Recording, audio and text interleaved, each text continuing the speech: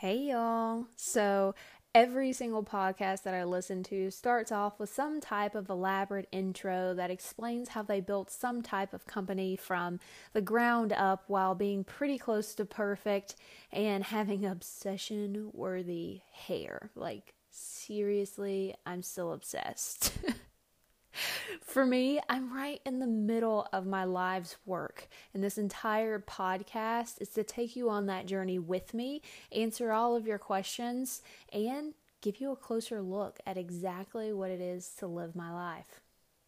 So, without further ado, let's just dive in. So, a few weeks ago, I made a post on social media about depression and mommy guilt. The response I got back was huge. I tend to write deeply and share big when I'm in the dark.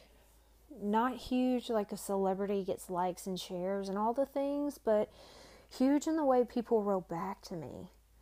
The DMs I got asking me to dive deeper into the topic, the messages I got, guys, thanking me for being so real. The most heartbreaking thing about 3/4 of the responses for me was how badly I knew the people who wrote to me were suffering and felt they didn't have a voice to speak out. And not only that, but needing freaking validation from me that they in fact were not alone when I knew a lot of them were friends with each other. Depression has quite literally become some type of a plague in today's culture. 16.2 million adults in the United States, which equals 6.7% of adults today in this country, have experienced a major depressive episode in the past year, according to verywellmind.com. With that many people walking through this similar walk, I would seriously think it would be something we would be talking about at dinner, on social media, while we were out to coffee. But I'm sure this is no shock. People avoid the entire topic like the chicken pox. Half the time, we can't even identify it in each other. Check on your happy friends. There are so many different places I could take this podcast. Depression, mommy guilt. I could dive into the signs to recognize if you are depressed and things that are red flags for mommy guilt. I could list out hotlines and places you can turn to. I could tell you what doctors have said and methods to try. I could also just keep it extremely real and be vulnerable and share with you things I have found to be true and exactly how I have learned to find sunshine in the dark. Because if there's anything I know, it's you saw the title of this thing and that small voice inside you said, come on, she's talking about what we need help with. Let's just listen. Or, come on, we know so many people we could help if we listen to this thing. So, let's dive in. Being a stay-at-home mama, if I'm absolutely being honest, was not something I had planned for. I did not dream as a little girl to grow up and stay home with children. I know some of you out there just gasped. And to that gasp, I want to warn you, do not take a bite of food, because if that one small line caused a gasp, the next thing that comes out of my mouth is most definitely going to make you choke. You've been warned, sister. I never saw myself as being a stay-at-home mama because that's what my mother was, and I saw firsthand how miserable it made her.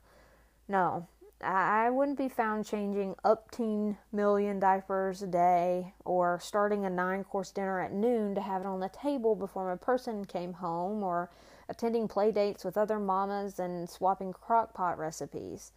I would be a working mama. I'd have a fancy office with a view. I would have kids at some point in life, but I definitely would not stay home with them 24/7.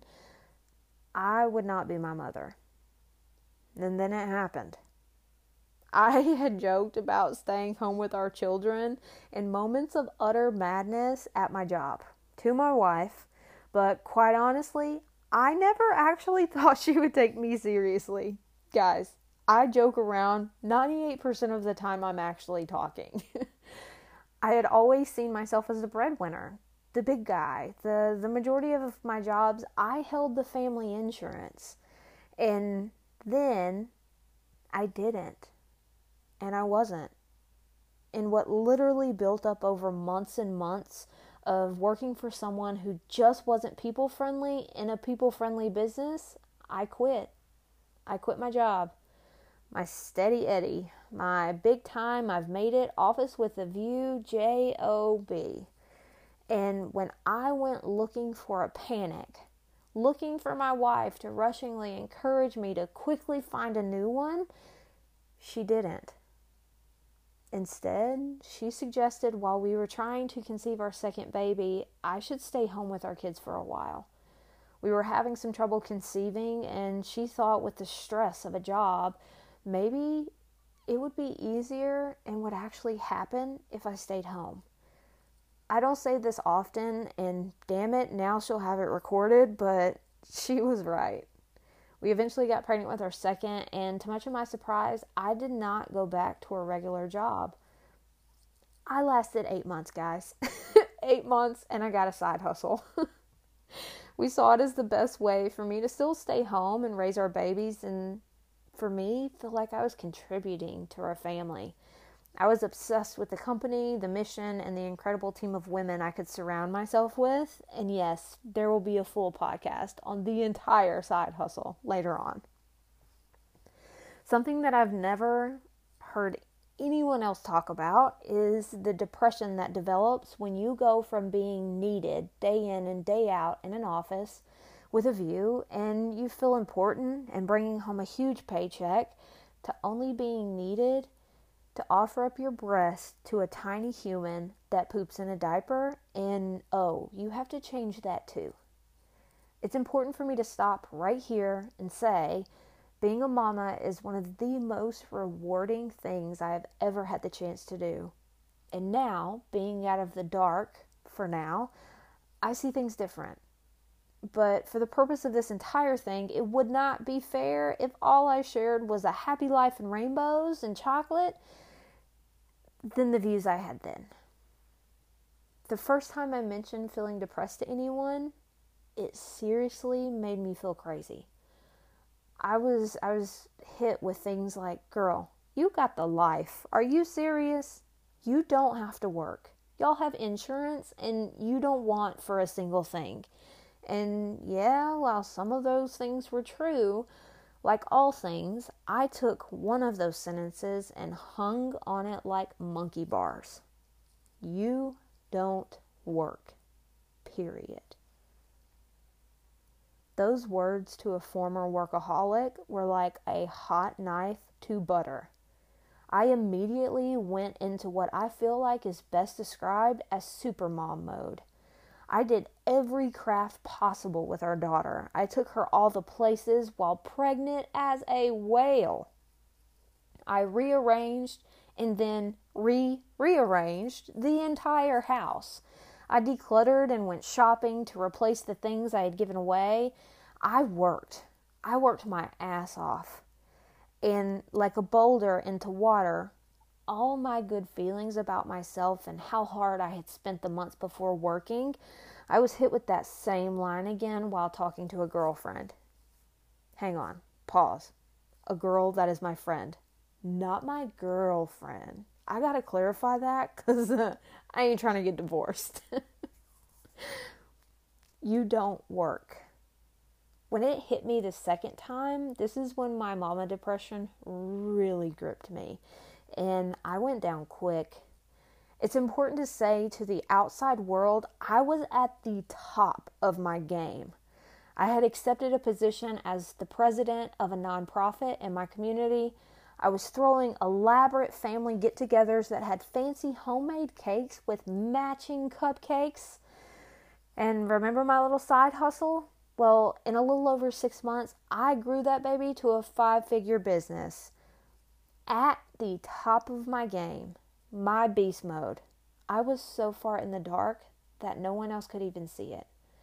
I refer to my depression as the dark because when I am here, It literally feels like in a crowded room, I am alone and the sun has gone home. I was what seemed like the happiest person in the room, on social media and at home behind closed doors. After my wife left for work, I rarely ever left the bed.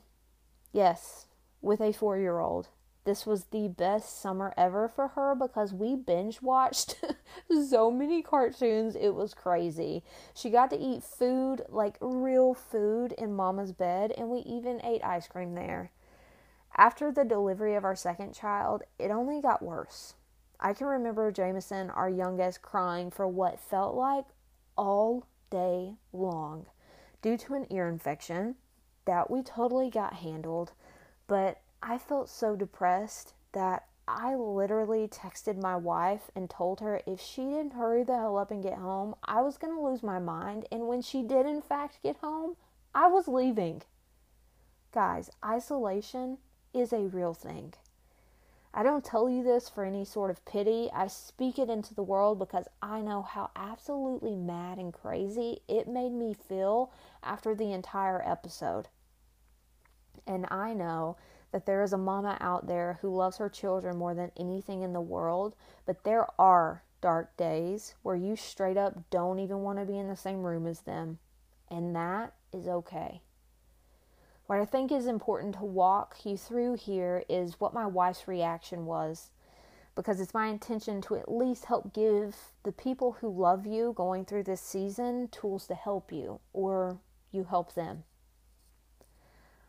See, I knew, my wife knew, I wasn't exactly peachy and there was something wrong before this episode.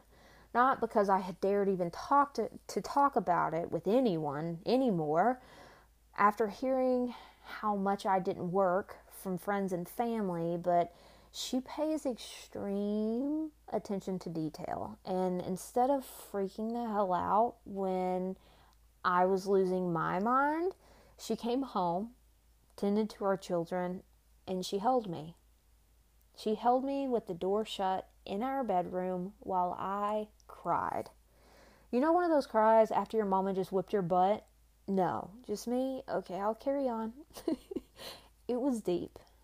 There were no words said. She did not yell. She didn't question me. She held me. I like to think without saying words, I told her everything that was going on in my head and she understood it. And the next day, I unloaded. I told her exactly how I was feeling and I did something I absolutely never do. Like ever. I asked for help. We both knew the only way for me to start to heal and to get on the other side of this depression was to get some freaking help. Guys, I always play big. There is not a single aspect in my life that I do not show up big for, and when you have a problem saying no, you drowned. Asking for help was the equivalence of being lit on fire for me. Now, someone out there is waiting for me to roll out an entire segment where I mention and suggest you go to therapy and rant and rave about my therapist and on, but you're not going to find that here. Not because I have anything at all against therapy or therapists, but because I'm keeping this thing real and raw. And keeping it real is me telling you I'm still not fully out of depression. And I am most definitely not at a place where I've mustered up enough courage or strength to find a therapist. I think therapy is great, and I really believe finding the right match can move mountains with you. I'm slowly getting there. Depression is like a friend you never wanted, but now you have. She doesn't leave when you ask her to go, and you can't ever even remember calling for her in the first place. I ask women in my community what they wish people would most know about being a stay-at-home mom with depression. In my community, this is what I was told. It's a real thing. People just don't understand how much stay-at-home mamas take on and work throughout the day. And the loudest thing I was told, it's real and we need to talk about it. We stay at home with our babies, and we may seem like we have it all, and all of it is together. But on the inside, we are struggling a silent battle you have also battled at some point, and none of us are talking about it. Whether for the worry of sounding insane or seeming like a bad parent. And as women, if we can't openly talk about our struggles in hopes of helping other women through a season we have already walked through, then ladies, what are we doing? If you've been with me through previous episodes, you know I'm not one for some oddball number step systems. I do believe those 3 things you absolutely, without a doubt, must do to find sunshine again in the dark. First, you have to admit you are in the freaking dark. Do not wait until your baby has snapped your last nerve and you are searching Google for the next flight to BFE as soon as your person gets home to be with said baby, to ask. Second, you have to find support. If you stay in your head, you will stay in the dark. Take it from a sister who was stuck there for over a year in isolation. There are people out there who are going through the exact same darkness as you, or pretty darn similar. And they can help you as well as you help them. Talk about it. Lastly, ask for some dang help. You may be able to do many, many things on your own. This is not one of those. Like when you're flying and they tell you to put your mask on first, if you do not take care of yourself first, how can you expect yourself to take care of your family? Ask for help. And yeah, I hear you, Charity. I can't possibly ask for help because when I do, I have such bad mommy guilt that it literally laughs in the face of my depression. And to that, I say I sure hope you'll catch me next week because let's be real, I could not talk about the demon that is mommy guilt. Guys, that is it. It's a wrap. I really hope you enjoyed this week's episode. And, if you didn't, don't tell anybody. Keep it to yourself. But if you did, I want you to screenshot that you're even listening and tag me on social media. You can find me just about anywhere as @CharityMac, and Mac is with a C. I really, really want to thank you for spending a few minutes of your time with me this week and taking time to indulge and learn just a little bit. I'm always looking for feedback and comments, so be sure that you share them, and I can't wait for you to hear the next week's topic.